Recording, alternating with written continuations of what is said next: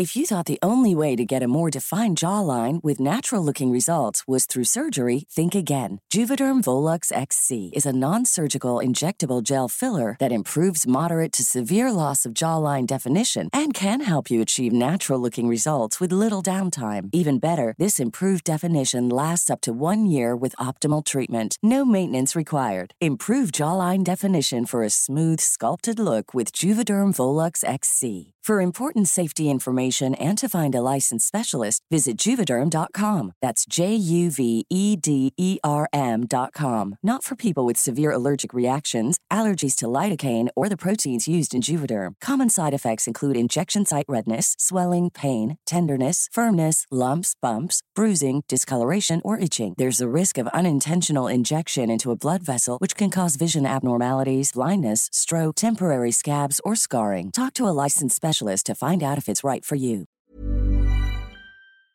Henry läser Wikipedia.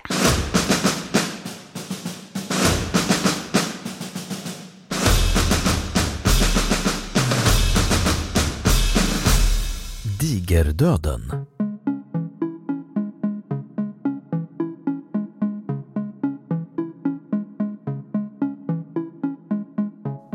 Digerdöden, också kallad svarta döden eller den stora döden, var en zoonotisk pandemisk sjukdom under medeltiden som i genomsnitt dödade var tredje person i Europa och i stort sett alla som smittats. Den allmänt accepterade teorin är att digerdöden var ett mycket omfattande utbrott av pest. Namnet digerdöden kommer från fornsvenskans diger som betyder stor, belagt första gången på en gotländsk grav från 1300- eller 1400-talet. I andra delar av Europa benämns katastrofen ofta med en ordkombination som inkluderar ordet svart. Kanske syftade detta på någon av de fysiska förändringar som skedde efter att en person hade insjuknat. Antingen på bölderna eller på fläckarna som kunde uppträda i ett senare stadium av sjukdomsförloppet. Alla de tre formerna av pest, böldpest, lungpest och blodpest, förekom under digerdöden. Dödligheten i böldpest varierade mellan 30 och 70%, medan den vid de båda andra formerna var nära nog 100%. Detta pestutbrott började i Kina 1334 och spred sig sakta västerut via de handelsvägar som etablerats och som var en länk mellan öst och väst. År 1346 var pesten framme i Egypten och Syrien för att via Krim nå Europa. Våren 1347 anlände pesten till Konstantinopel och på hösten nådde den Messina på Sicilien, troligen tillsammans med 2 fartyg från Kaffa på Krim. Upp till 25 miljoner personer kan ha dött i Europa och 75 miljoner globalt.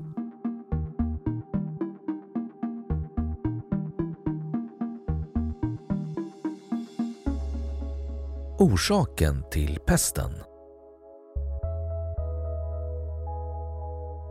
Pesten orsakas av bakterien Yersinia pestis.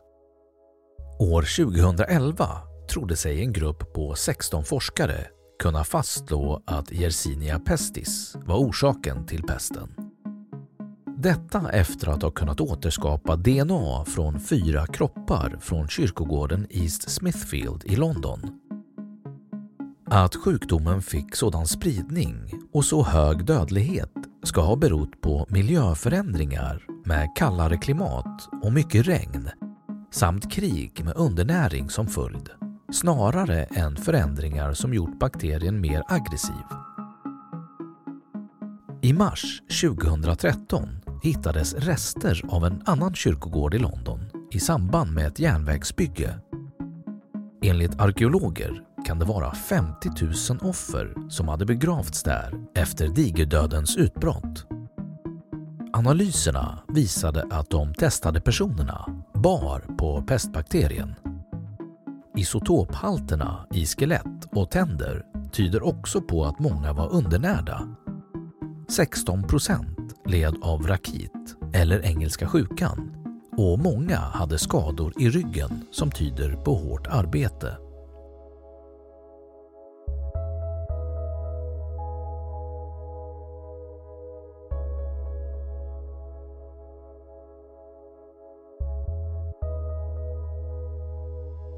Tidigare teorier. Yersinia pestis har tidigare antagits spridas via pestloppan Xenopsylla chaeopis, som i sin tur angriper gnagare, framförallt råttor men också hamstrar och ekorrar. På medeltiden var det främst svartråttan som var rädd för loppan. Den kallas också för hus- eller skeppsråtta och levde i nära anslutning till människor. Bakterien överförs till människan antingen genom bett från en infekterad loppa eller genom direkt kontakt med ett annat infekterat värddjur, till exempel en råtta eller en annan människa. Loppan angriper i första hand inte människan, men om loppans värddjur dör sjunker dess kroppstemperatur och blodet koagulerar och loppan söker sig då till en ny värd. Den nya värden är oftast en annan råtta, men i en trång miljö med många infekterade råttor är sannolikheten hög att loppans nya värd istället blir en människa. När bakterien väl infekterat människan överför de snabbt smittan till varandra genom hostningar, kräkningar eller nysningar. Yersinia pestis påverkar även loppan själv. Bakterien sprids från infekterade loppor till värddjur och sedan till friska loppor via infekterade värddjur. I loppan förökar sig bakterien tills den blockerat hela loppans mag- och tarmkanal.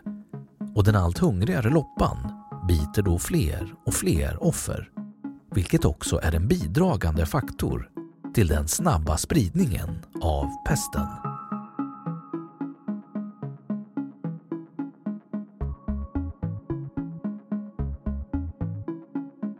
Senare teorier. Nyare teorier gör gällande att spridningen av Yersinia pestis och därmed pesten inte skulle ha skett via Xenopsylla chaeopsis. Istället antas människoloppan, Pulex irritans, ha fört pesten från människa till människa.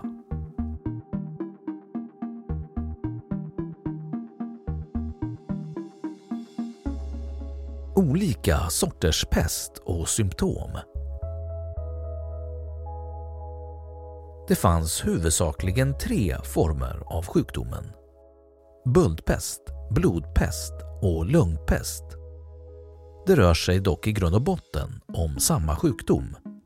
Böldpest är inte lika dödlig som lungpest, men smittar betydligt fler.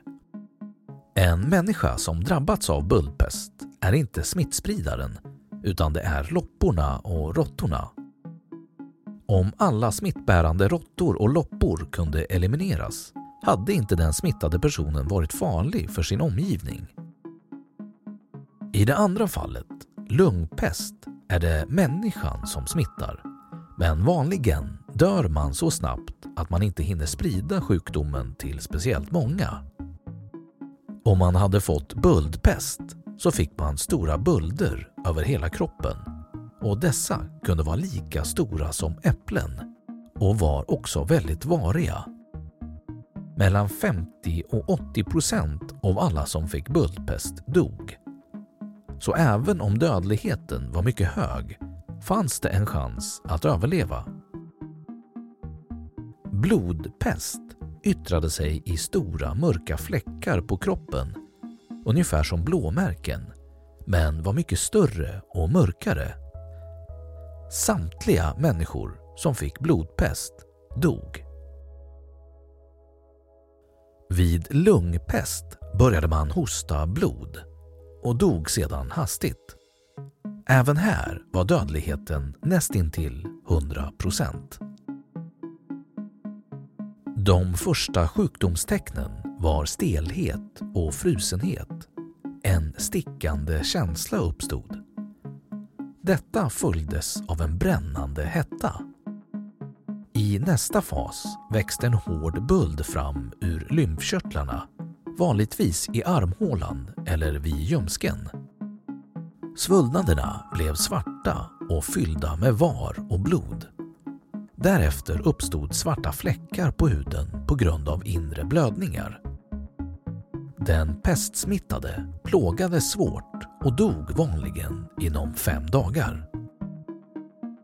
Många fick istället för bölder hög feber, angrepp på lungor och andningsvägar, blodiga upphostningar och blod i urin och avföring. Dessa offer dog snabbare, vanligen inom 3 dygn och ibland så snabbt som inom 1 dygn.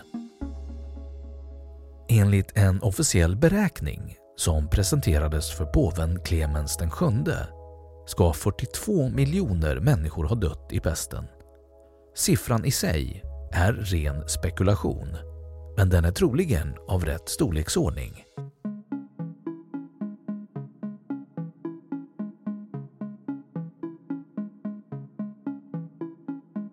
Spridningshistoria. Ett av de första kända offren för pesten var Kütlük i staden Üsküdar. Staden var en handelspost mitt emellan Europa och Asien.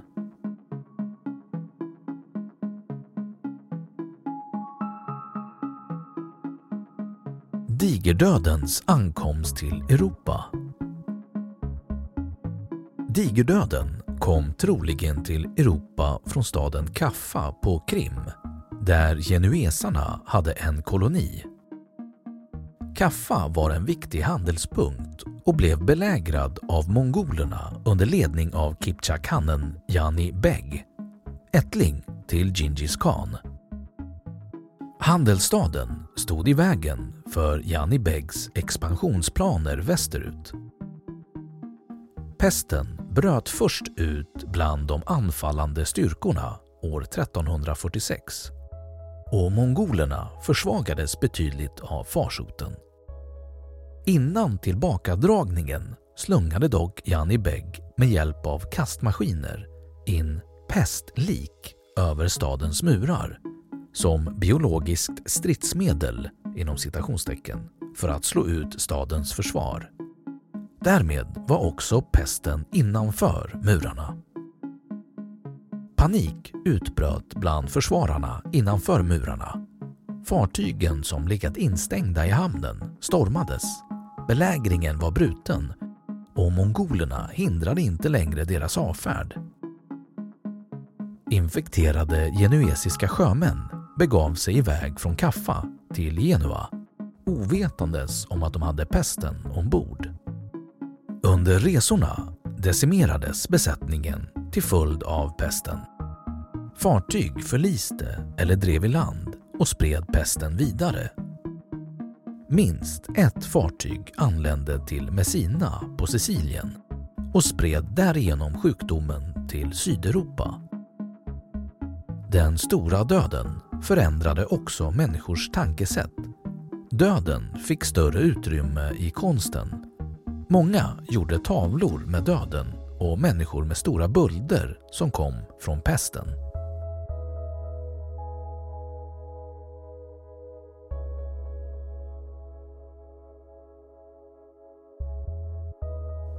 Digerdöden sprider sig norrut i Europa.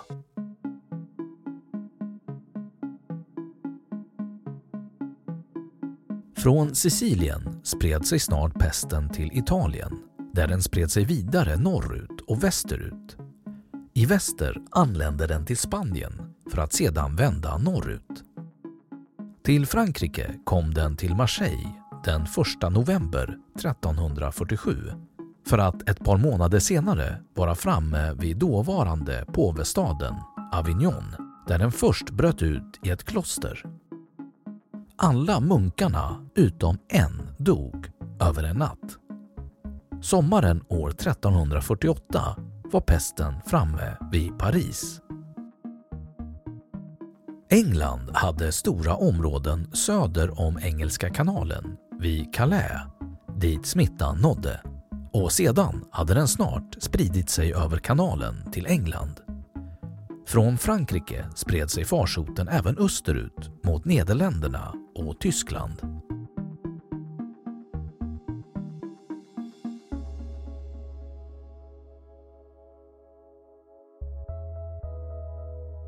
Digerdöden i Norden.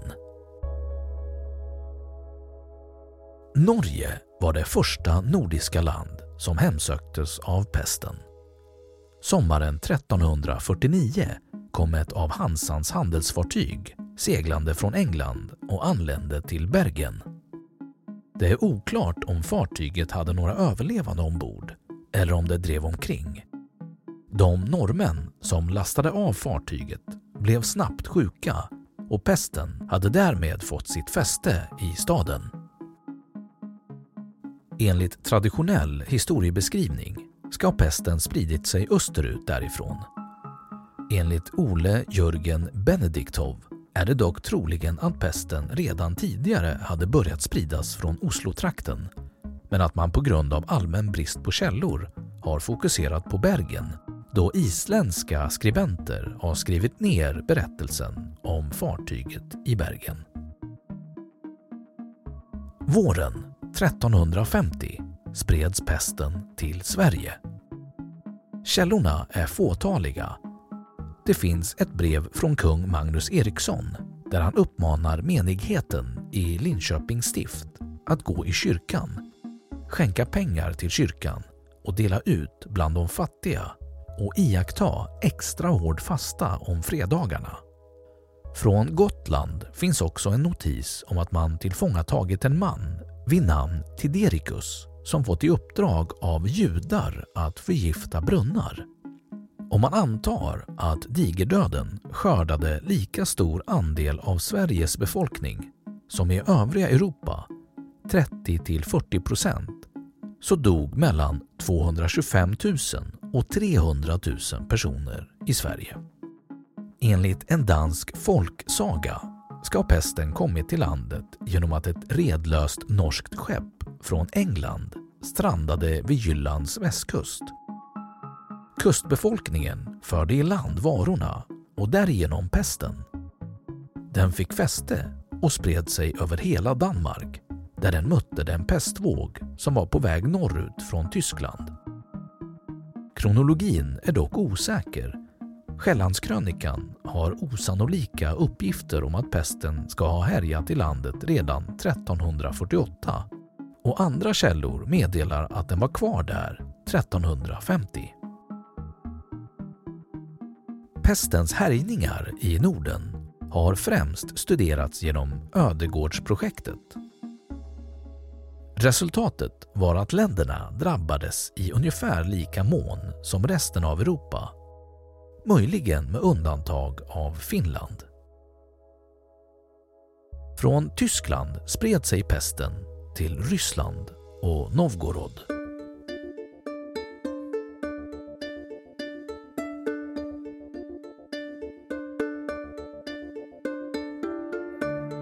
Varför pesten fick så stor spridning? Vad vi vet har pest inte spridits så omfattande, varken förr eller senare. Aldrig har så många dött och aldrig har så stora områden drabbats som under digerdöden. Dock var justinianska pesten på 500-talet av liknande storleksordning. Och större andel av befolkningen i Mexiko, 80%, drabbades av Kokolitzli-epidemin 1545 till 1548. Den medeltida människan reste i större omfattning än tidigare. Handeln var omfattande och pesten spred sig vanligen mellan handelsknutpunkterna vid kusterna. Men den spred sig också inåt länderna. De medeltida städerna var trånga och gatorna var ibland bara någon meter breda. Människor var fattiga och smutsiga och där de ville bli av med slängdes ut på gatan, där svin gick och bökade runt och råttor smög omkring. En perfekt miljö för bakterier att utvecklas i. Det finns också teorier om att människors immunförsvar var försvagat till följd av att åkerjordarna hade utarmats på grund av hårt befolkningstryck. Böldpest spreds via blod av loppan Xenopsylla keopis som lever på gnagares blod. Svartråttan som fungerade som värd för loppan var etablerad kring Medelhavsområdet redan under antiken. Bakterierna tycks också ha varit särskilt elakartade denna gång, vilket bland annat framgår av att pesten uppträdde under alla sina 3 former. Pesten försvann inte utan återkom vid senare tillfällen, men blev endast av lokal karaktär, ofta på slagfält. Pesten bekämpades försöksvis genom karantän och genom förbättrad hygien. Den svarta råttan trängdes undan av den starkare men också folkskyggare brunråttan som kom till Europa vid 1500-talets mitt. Som vid alla andra epidemiska sjukdomar utvecklade människan förmodligen en viss resistens.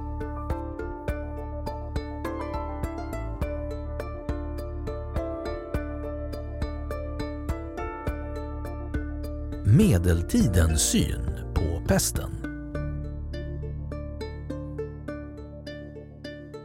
Digerdödens hänsynslösa och snabba framfart skrämde människor. Ingen visste egentligen vad den fruktansvärda sjukdomen berodde på och hur den skulle stoppas. De flesta hade aldrig hört talas om sjukdomen. Olika försök gjordes för att förklara pesten. Vissa hänvisade till övernaturliga orsaker. Det fanns de som trodde att pesten spred sig med vinden och att det gick att skydda sig genom att utestänga den förgiftade luften. Fönstren skulle ha rutor av glas eller vara täckta av vaxat tyg så att inte luften trängde in i huset. Bara om nordanvinden blåste ren och klar omkring middagstiden kunde den utan fara släppas in. Kom vinden söderifrån var det livsviktigt att hålla stängt. Trots alla råd dog människor i hundratusentals. Ingenting tycktes hjälpa. Många var övertygade om att jordens undergång var nära. En stor del av dessa människor menade att det gällde att leva nu, leva gott och så länge det gick.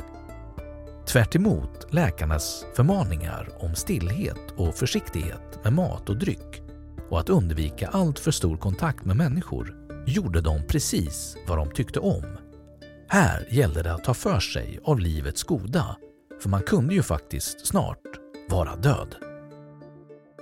Men att leva på det sättet var bara att förarga Gud ännu mer, varnade några präster. För enligt dem var det just det som digerdöden berodde på. Människorna hade syndat och Gud bestraffade dem genom digerdöden. Enda möjligheten att stoppa pesten var alltså att blidka Gud. Till exempel genom att delta i botgörartåg där människor drog fram på gatorna och vägarna i tusental, klädda i trasor, barfota och ibland med ett rep runt halsen. De klagade högljutt, grät och slet sitt hår och slog sig blodiga med piskor och fördömdes 1349 av påve Clemens VI, som också utfärdade flera bullor för att beskydda judarna och lät dem få en fristad i Avignon.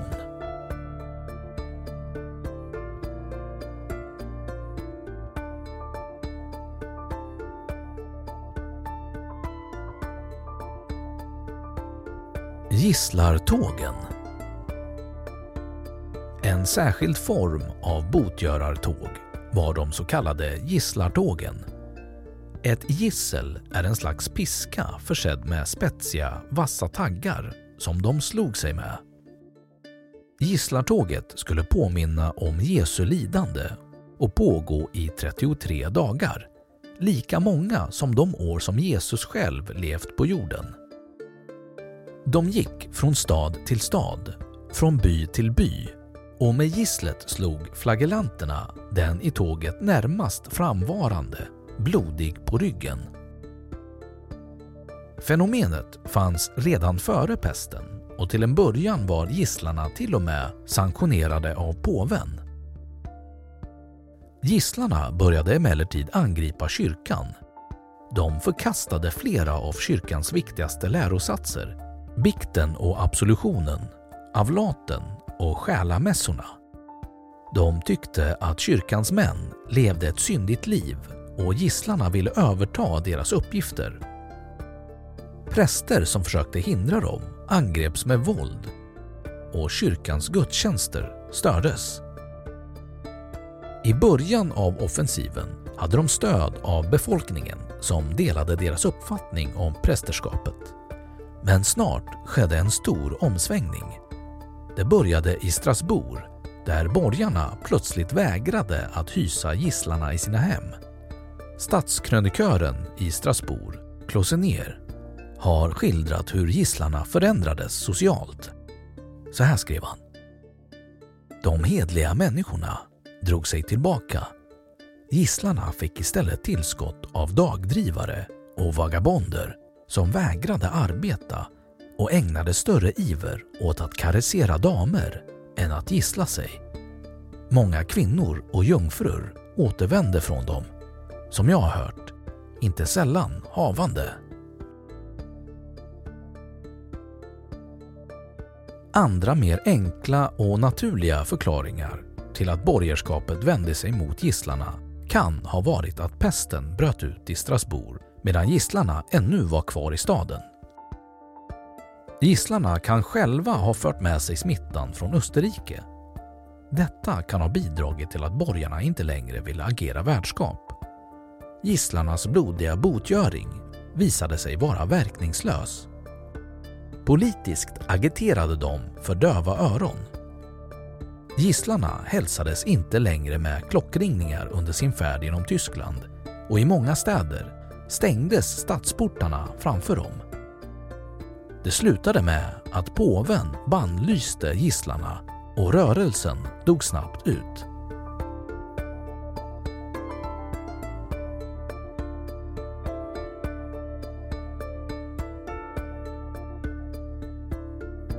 Judeförföljelsen.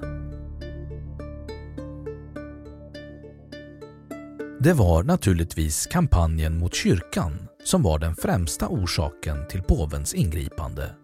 Men i bullan nämner han också en annan orsak. Gisslarna hade genom sin agitation hetsat till judeförföljelser och vädjat till folks hat och avund. Folk i de städer och platser som ännu inte drabbats blev allt mer förtvivlade och menade att någon måste vara skyldig till denna mänskliga katastrof. De trodde helt och fullt att detta var Guds verk. Men någon måste folks förtvivlan riktas mot. Folk ansåg att judarna var kristendomens värsta fiender och att judarna låg bakom pesten. De spred ut att judarna hade förgiftat brunnar och därigenom hade spridit pesten. Hetsen mot judarna tog fart. Judarna klädde sig annorlunda och var därför lättare att känna igen. Judarna hade sin egen religion och erkände inte Jesus som Guds son och världens frälsare. Många kyrkliga ledare påpekade gärna att de som korsfäst Jesus var just judar. Judehatet var således ingen ny företeelse, men den fick sig en rejäl skjuts framåt under digerdöden. Det var judarna som bedrev utlåning av pengar till kungar och affärsmän mot hög ränta eftersom det var riskfyllt att låna ut pengar. På medeltiden fick inte kristna låna ut pengar mot ränta, och det var en av de få saker judar kunde ägna sig åt eftersom de var utestängda från gillen och skrån. Att döda judar var ett bra sätt att bli av med både långivare och skuld, tyckte åtskilliga kristna affärsmän. Den 14 februari 1349 inträffade Valentindagsmassakern, i vilken judarna i Strasbourg gavs 2 alternativ: att konvertera eller att dö. 1000 judar brändes levande, men den genomförda massakern räddade inte staden undan pestens härjningar.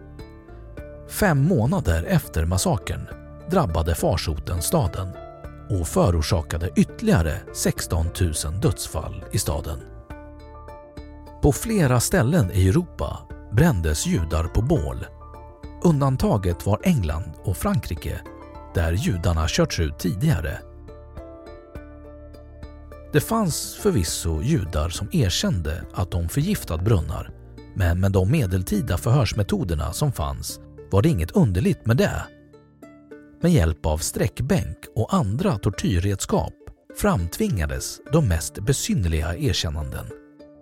Det finns all anledning att misstänka att de kristna inte alls på fullt allvar trodde att judarna låg bakom pesten. Skälen var ekonomiska och ett allmänt judehat i samhället. Många judar fann fristad i Polen, där de kom att leva kvar fram till nazisternas utrotningsförsök på 1940-talet.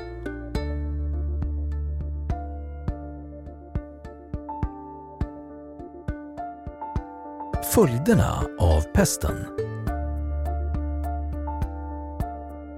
Efter digerdöden förbättrades folks levnadsvillkor. Kanske så många som hälften av Europas befolkning dog. Kött blev ett mycket vanligare födoämne för folk i gemen, då kreatursskötseln fick ett nytt uppsving på jordar som övergivits. Boskapen drabbades inte av pesten och det var färre människor som skulle dela på födan. Åkermarken och spannmålen räckte åt alla. De magraste markerna behövdes inte längre som åkermark, och där växte skogen upp på nytt och gav trä, som var en viktig råvara för fartyg, byggnader och medeltida redskap och maskiner. Folkminskningen ledde till brist på arbetskraft. Godsägarna tvingades ta hänsyn till böndernas krav på höjda löner och förbättrade villkor. Bönderna kunde allt mer välja mellan olika arbetstillfällen och blev på så sätt rörligare och självmedvetna. Motsättningar uppstod mellan bönder och godsägare som med tiden ledde till bondeuppror på flera håll i Europa. I Östeuropa, som var relativt förskonat från smittan, gick istället bönderna till att bli mer livegna.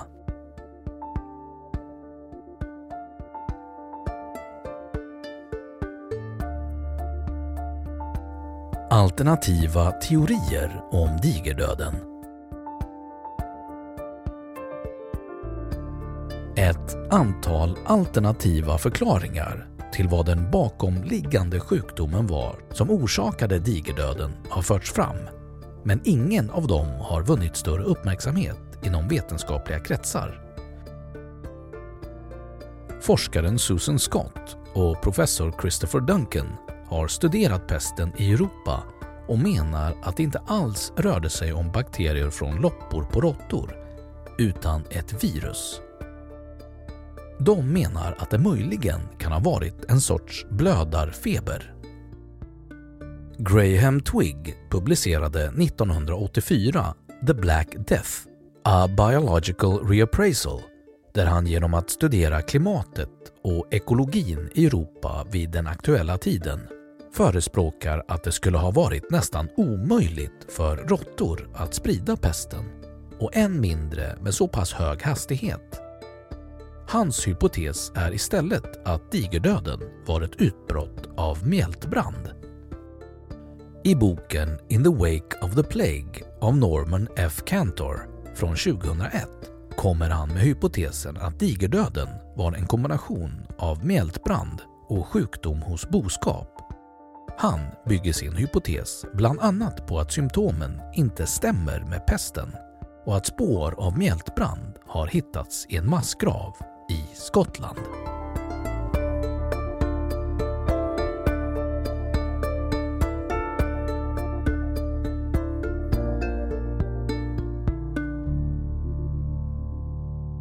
Då har Wikipedia sagt sitt om digerdöden. Head over to Hulu this March, where our new shows and movies will keep you streaming all month long. Catch the award-winning movie Poor Things, starring Emma Stone, Mark Ruffalo, and Willem Dafoe. Check out the new documentary, Freaknik, The Wildest Party Never Told, about the iconic Atlanta Street Party.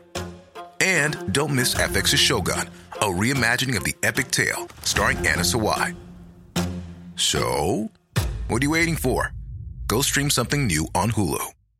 Spin your passion into a business with Shopify and break sales records with the world's best converting checkout. Let's hear that one more time.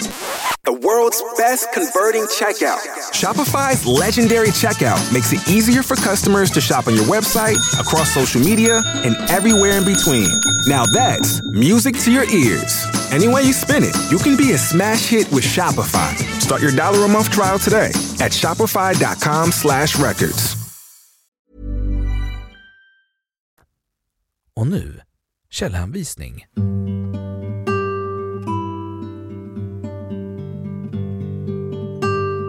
1. Harrison, 2002, sidan 406.